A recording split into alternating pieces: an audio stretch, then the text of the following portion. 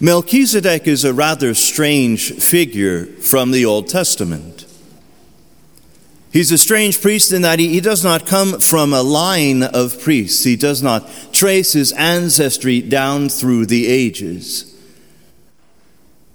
There's nothing really known about him. He kind of appears from nowhere and then goes back the way he came. Today's first reading is the only passage in the Old Testament where we hear anything about this priest-king named Melchizedek. And yet he is essential to our understanding of the priesthood. At every ordination, what gets repeated over and over and over again is, you are a priest forever, according to the order of Melchizedek. And it's a reminder, first and foremost, to the one who is being ordained, that God has chosen him. It's not an honor that he takes to himself. It's not something he does for the glory and the esteem of others, but a call from God Most High. But it's also a reminder of how it is the Father providing for his people in giving us the gift of the priesthood. In the same way that that Melchizedek came from nowhere and went in the same way, it emphasizes that God is in control. That God is the one who is giving the gift. And the gift that is greater than any individual priest is the gift of his body and blood, his soul and his divinity, which is given to us through the priesthood.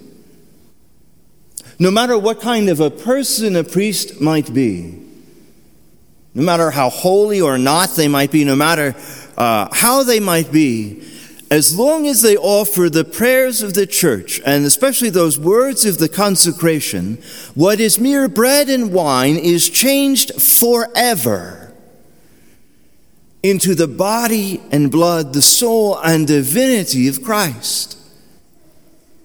The example of Melchizedek reminds us that it is Christ himself who feeds us. It is Christ himself who provides for us, as he did for the crowd in today's gospel. Actually, it's when Christ provides for us, it's not the way that he did for the crowds in today's gospel. Because he provided them with simple bread, something to feed their stomachs, but that they would one day need again. Christ actually provides for us in a more beautiful, profound way, because he gives his very self to us to receive in the Eucharist. That is how much he loves us. That for all the ages, he wanted to provide for us. He wanted to give us the food that would not just sustain our bodies, but sustain our souls. Nourish and strengthen us for the mission and ministry that he has entrusted to each one of us. He wanted us to have the strength that we need. And that's what makes the feast that is today so very beautiful. There's a story told about St. Thomas Aquinas. He wrote many, many books and had all these beautiful books written. They're really long and wordy, so unless you need to sleep, I probably wouldn't recommend reading them. But they're really long. But at the end of this, he had treated it pretty much on every topic of the faith. But then he came to the Eucharist.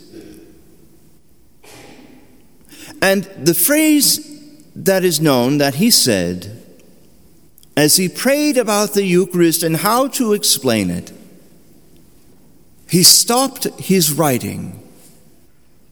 And speaking of all the work he had done before, he said, "It's all straw compared to the beauty of the Eucharist." all his other work paled in comparison.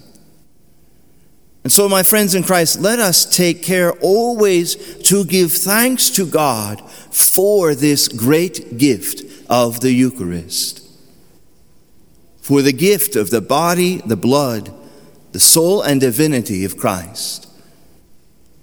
For it is in this gift that all our needs are met.